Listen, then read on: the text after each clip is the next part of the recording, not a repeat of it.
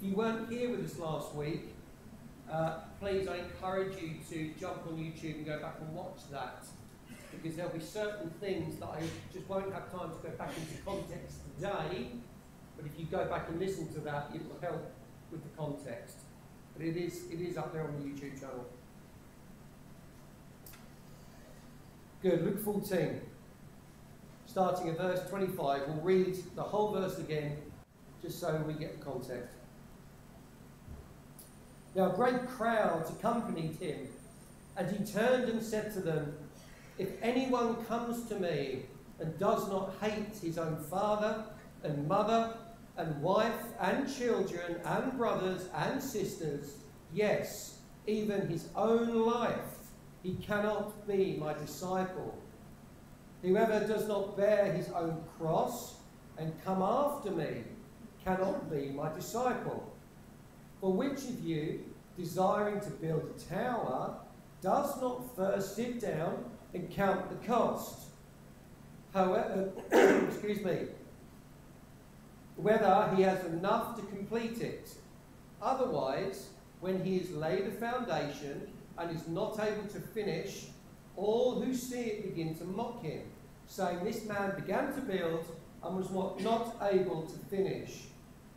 Or what king, going out to encounter another king in war, will not sit down first and deliberate whether he is able with 10,000 to meet him who comes against him with 20,000?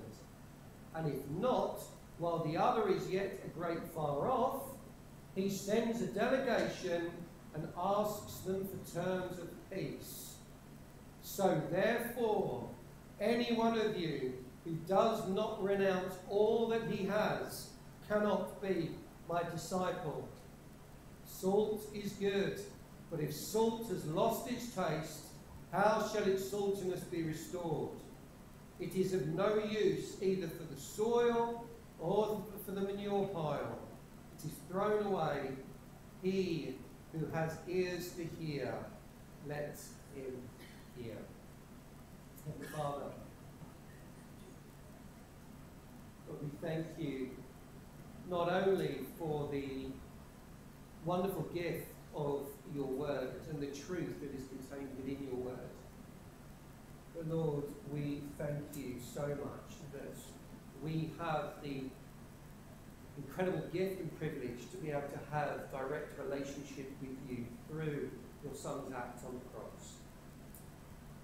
So Lord, this morning as we continue to look at this passage, I pray that you give us ears to hear and hearts to receive what it is you need to speak to each of us about. In Jesus' name we pray. Amen. Amen. So Jesus has given these first two conditions of discipleship to the crowd that are following him. And he challenges them to consider the cost of following him wisely before they choose to follow. And we looked at these two conditions last week, didn't we? What was the first condition?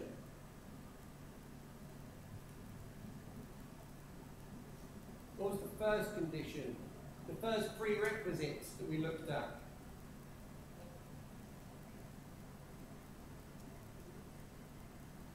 In a nutshell, you must hate all those whom you hold dear, even yourself, before you can be a disciple of mine. Pretty harsh words, but if you remember, when we broke this down, Jesus didn't literally mean you must hate all those who you love. The Greek rendering of that does mean to love less. It's the point that we are to make sure that Christ is above all other people in our life.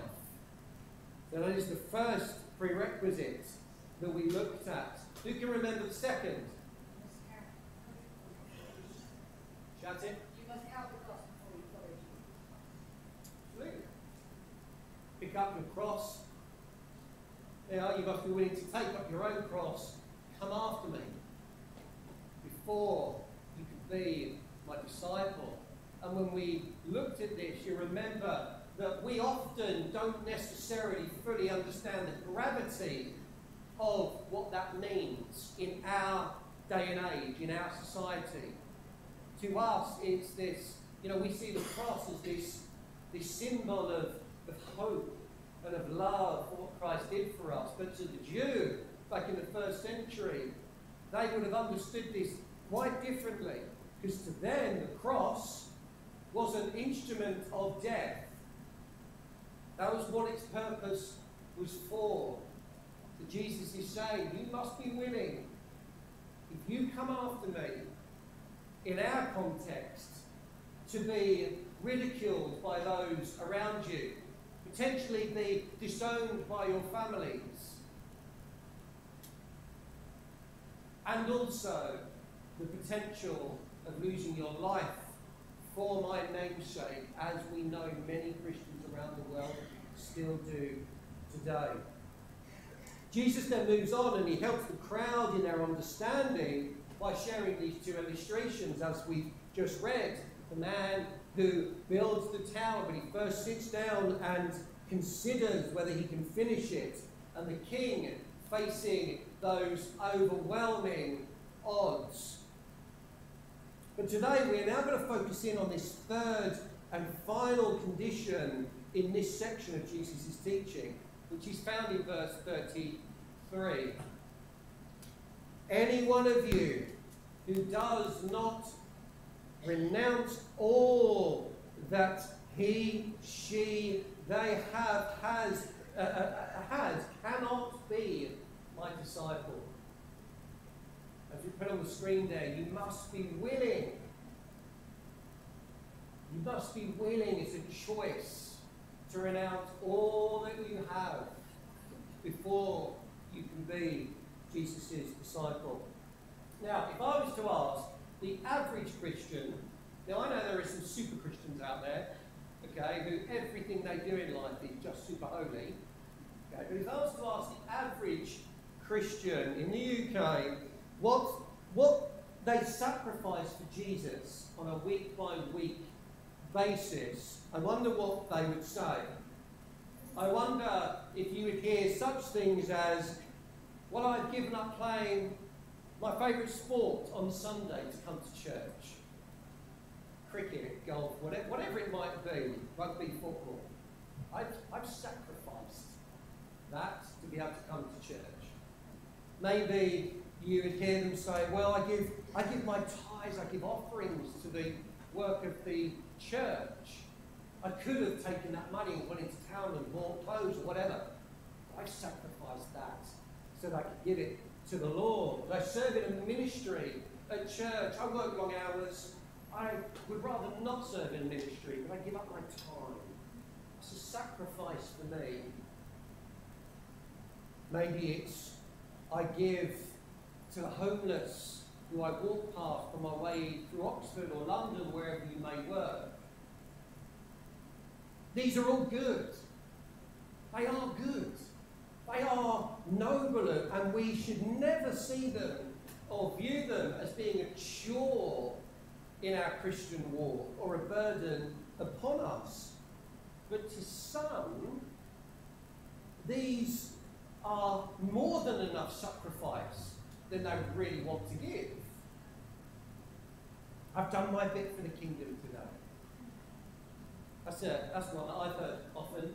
Well, I've done my bit for the kingdom. Most of the time in a tongue-in-cheek type way. But the mindset is behind it. But we need to understand that all of these Christian actions, and many more that I didn't mention, are just a foundation of the attitude to life we are expected to have as disciples of Jesus. Now, to understand the extent of Jesus' challenge here in this third condition, for those who want to be his disciples throughout time, we need to understand our terms. And this is key. You've got to remember this. To renounce, because that is the word Jesus used, to renounce something is to formally declare your abandonment of, your claim on, your right to, or your possession of something. Let me say that again. To renounce something is to formally declare your abandonment of, your claim on, your right to, or your possession of that thing, whatever it may be. And understanding that is key to understanding what Jesus is trying to get at here. It's a strong word. And it's one that we shouldn't take lightly. We shouldn't be shocked at this, should we? Because as we saw last week, Jesus isn't messing around. He's getting straight to the point and using pretty hard terminology to make his point. You see, we often live in these bubbles of life where we build our own kingdoms. We strive to earn our money. We strive to buy the house, to get the car, to furnish the house, to buy the clothes, to go on holiday. But then we become very protective of all this stuff. Very protective.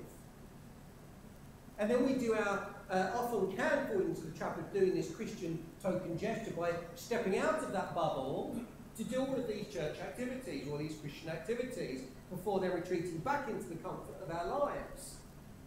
And we can also run the risk of unknowingly falling into the trap of placing these things within our bubble higher than we place Christ. And herein lies Jesus' challenge to those he was speaking to in the crowd and every person who has followed ever since to us today in this room. Are you, am I willing to hold all that we have loosely and be willing not just to give it up for the Lord if he asks, not just be willing to give up everything that we own, everything we have, everything we want, our time, our wishes, our desires, our dreams, if the Lord calls us to, but to totally renounce it all. What does that mean? It means to abandon our claim to it, to release our claim on everything that we have, to release the right that we think we have over it, over to Christ, and to release our possession of it, if the Lord was to call us to.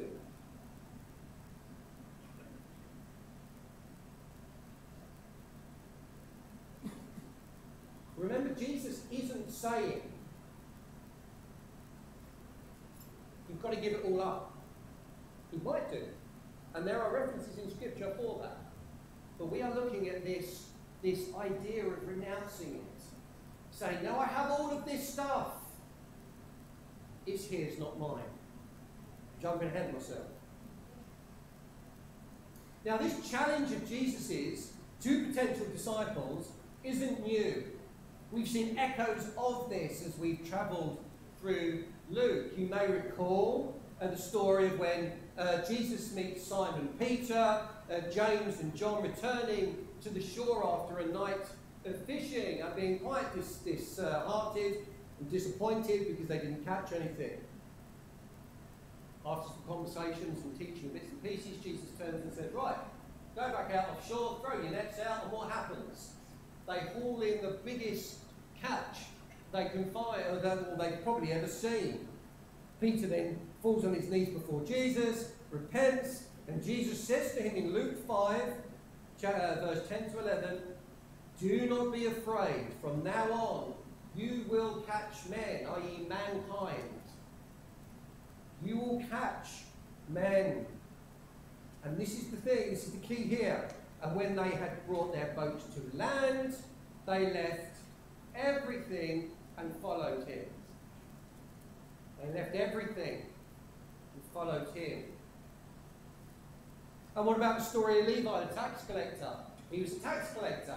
He would have had possessions. He would have had money and probably have lived a comfortable life.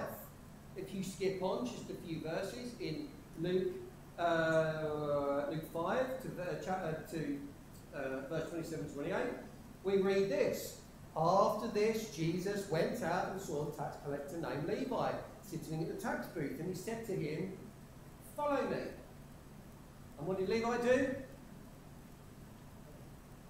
He rose, left everything, and followed Jesus.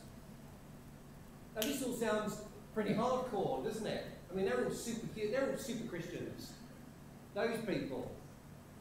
And I'm sure that there are some of you sitting there thinking, are you really saying that I've got to give everything up to be a follower of Christ? I can't have any possessions at all? Is that what I really have to do? Well, just like the other two requirements, no. She's no different. Jesus is using strong terminology to make his point. And there is a very justifiable point behind it. Jesus isn't saying you can't own possessions and have nice stuff or work to better yourselves. That's not what he's saying. I hope you don't think that's what he's saying. And it would go against what we read in Scripture anyway. You've got to remember what we heard here about him with Levi and Peter and the others. We didn't read that they sold everything and followed. They just left everything. They left everything. It was still theirs, but they placed Christ first. And actually, I don't know if anyone, have any of you watched the Trojan? Anyone watched the Trojan here? No? Well, they depict it quite well in that. You know, Peter still has his house. He does sell the boat, but he still has his house. And they go off out with Jesus on the mission field. They're doing all these things, but you can clearly see they still have possession. But they're placing Christ first. They place Jesus first. I mean, let's be honest. Let's be really, really truthful here. If Jesus was saying you've got to basically live with nothing, the ministry probably, unfortunately, would have folded. Because was it not some of the women, wealthy women, who were part of his disciples, the wider discipleship, who funded a lot of the mission work? So that wouldn't be congruent with what Jesus was saying if he was being literal here. But he's making the point, and that's why I said the key is the renunciation. He's not saying don't have, he's saying release your grip of it. Understand or be willing just to give it all away, to give it all up, if I call you to. He's challenging his listeners that anyone who wishes to follow must awaken to the truth that firstly, all you have and all you own isn't yours. It was blessed and gifted to you by God, the creator of all things. Secondly, your skills, your abilities to learn and to study in order to have all of these wonderful things and to do these incredible jobs that people do, all came from God. He's the one that blessed you with them. Does it not say in Psalm 24, the earth is the Lord's and everything in it, the world and all its peoples belong to him? There is nothing that we have, there is nothing we strive for, there is no desire to study or anything like that that hasn't already been given by God first.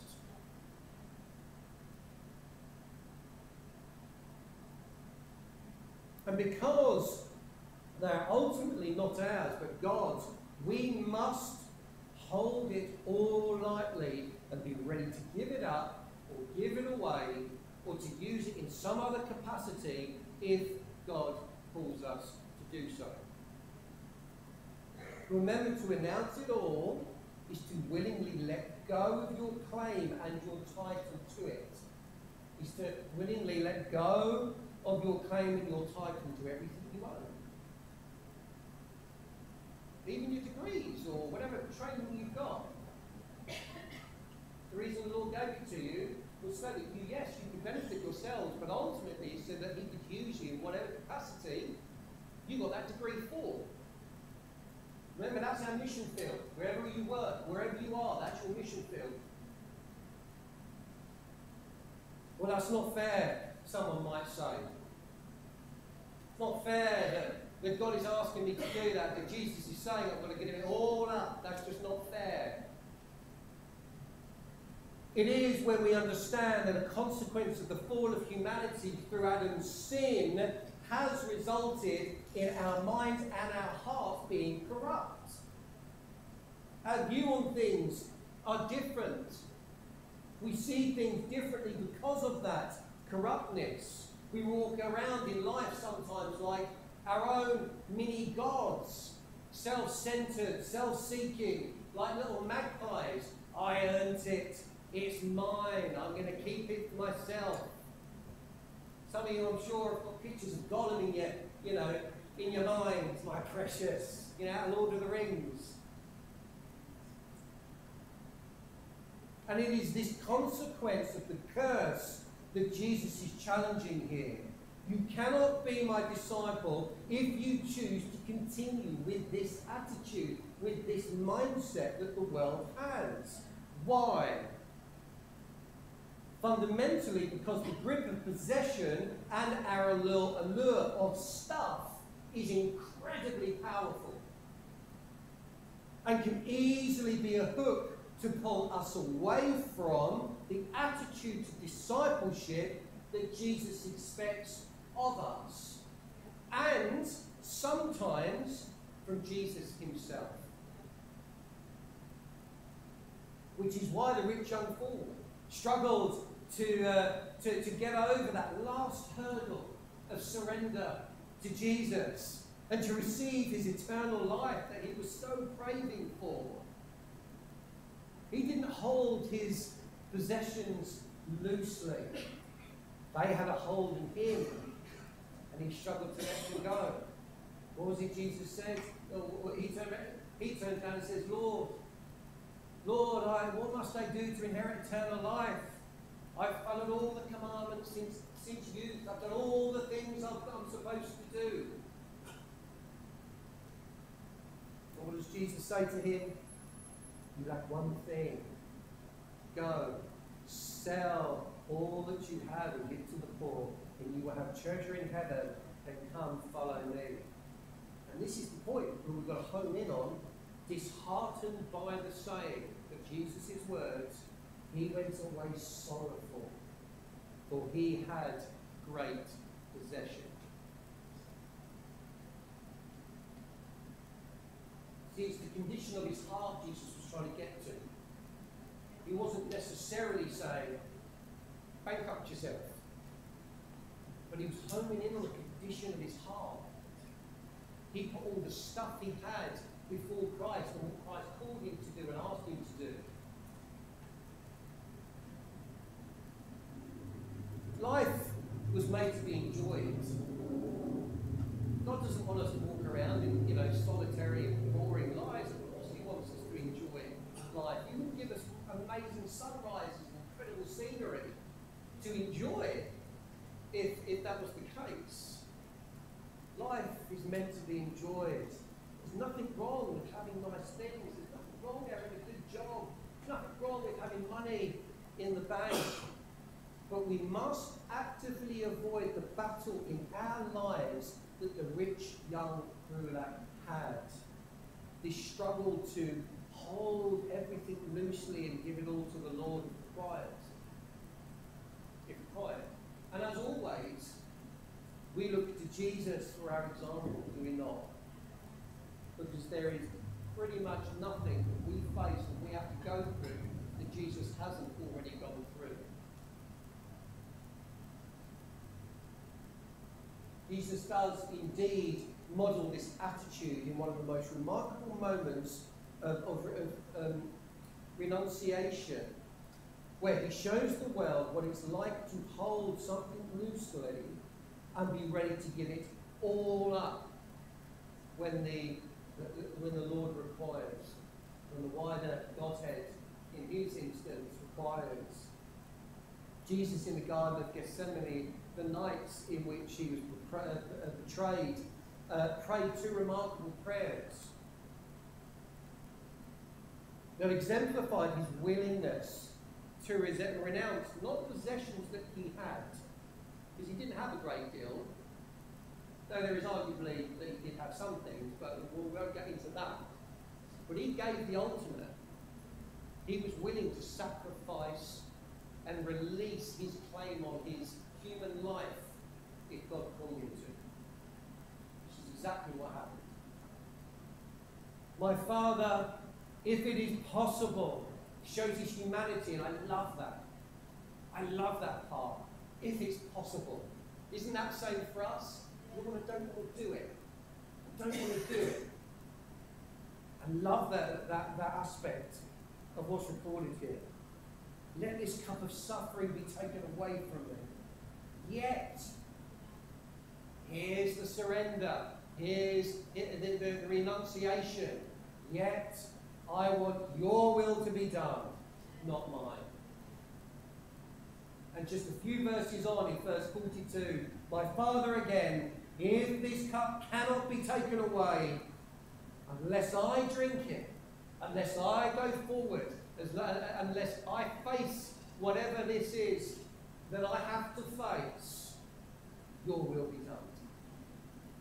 Your will be done.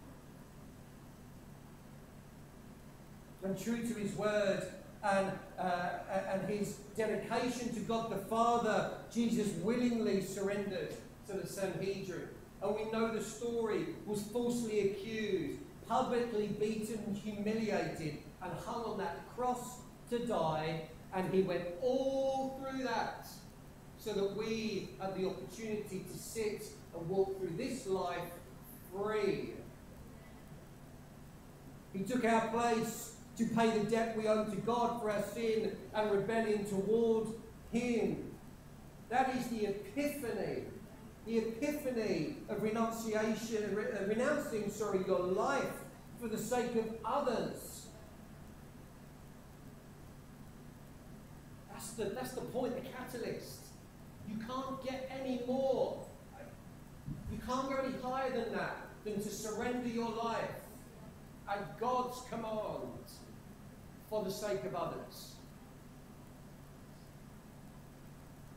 And praise God, Jesus didn't stay dead.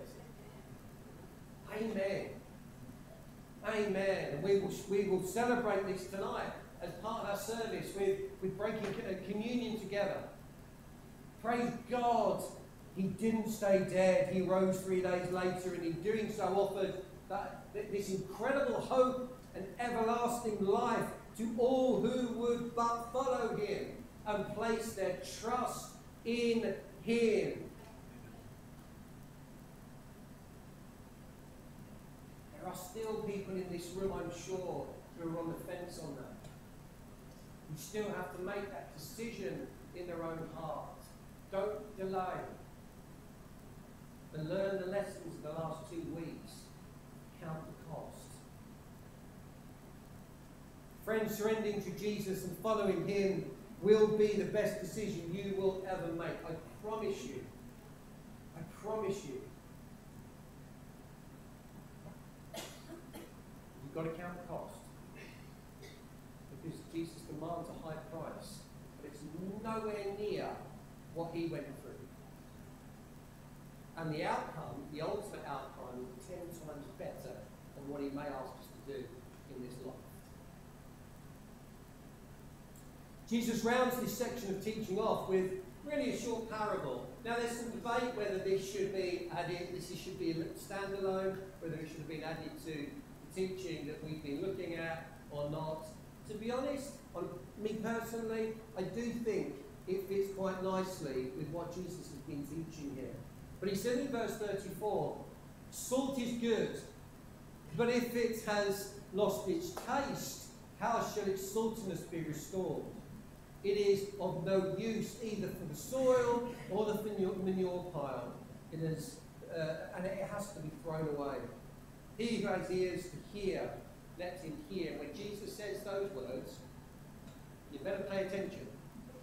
Right? Better pay attention. So what has this got to do with being willing to hold everything we have loosely and striving to not allow our possessions and ambitions to become a noose around our necks? Well, most of the salt in the region in which Jesus was ministering would come from the evaporated pools around the Dead Sea. But it wasn't pure. It wasn't pure. It contained impurities like carnallite and Gibson. And if the process of separating the impurities wasn't conducted carefully, and it was, say, exposed to moisture in this raw state, it would leave the salt with a poor taste, and it would be useless. And nothing could restore its flavour. Don't think of salt like our table salt. That is salt in its pure sense, and that doesn't lose its taste because it's a stable compound. It's not very too technical. And if this happens, then Jesus carries on in verse 35 and says, it is of no use, either for the soil or the manure pile, and it's got to be thrown away. It's useless.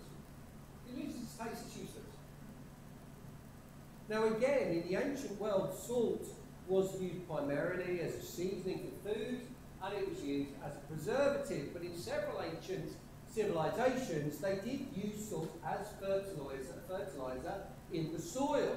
Depending on the conditions, it could help the earth retain water, make fields easier to plough, release minerals for plants and to kill weeds, and to protect crops from disease.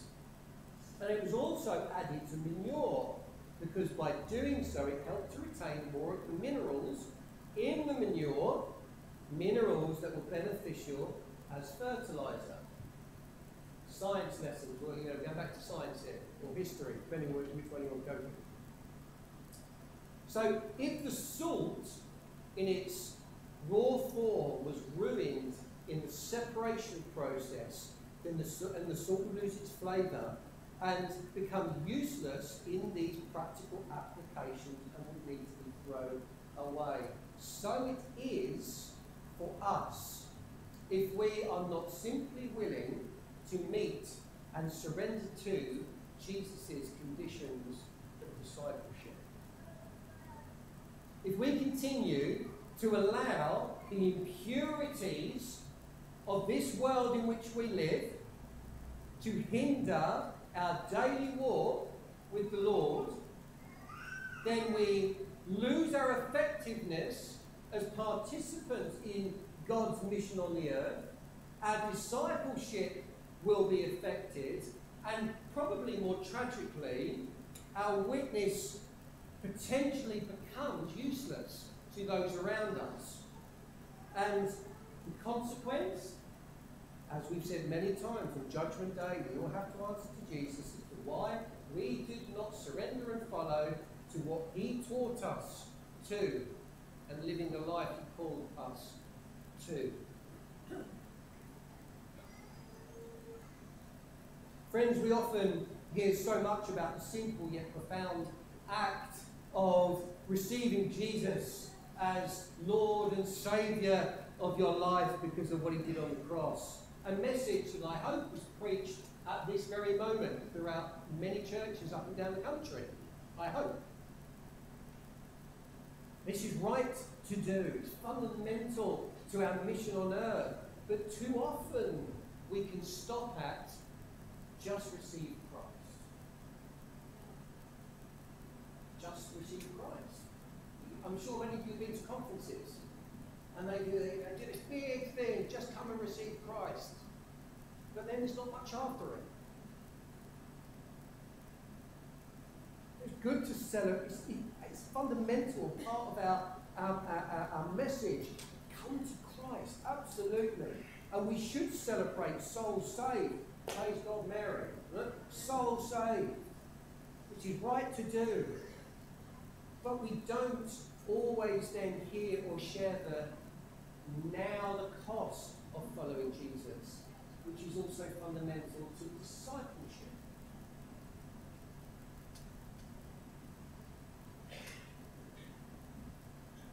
You have to remember, we've got to be very careful here. We're not talking here of salvation. Salvation is through our faith and acceptance of who Christ is and what he's done for us. This is our willingness to follow the cost of being a disciple of Jesus. To be real, the conditions of discipleship are not easy. You put it, as a summary. You must hate or love less all those who you hold dear, even yourself, before you can be a disciple of God. You must be willing to take up your cross, be willing to suffer and come after me before you can be my disciple. You must be willing to renounce, release your claim on all that you have before you can be my disciple. It's not easy, but this is the whole reason that Jesus stresses the point to count the cost before you follow. And truth that sometimes can be way too high for some people, way too high for some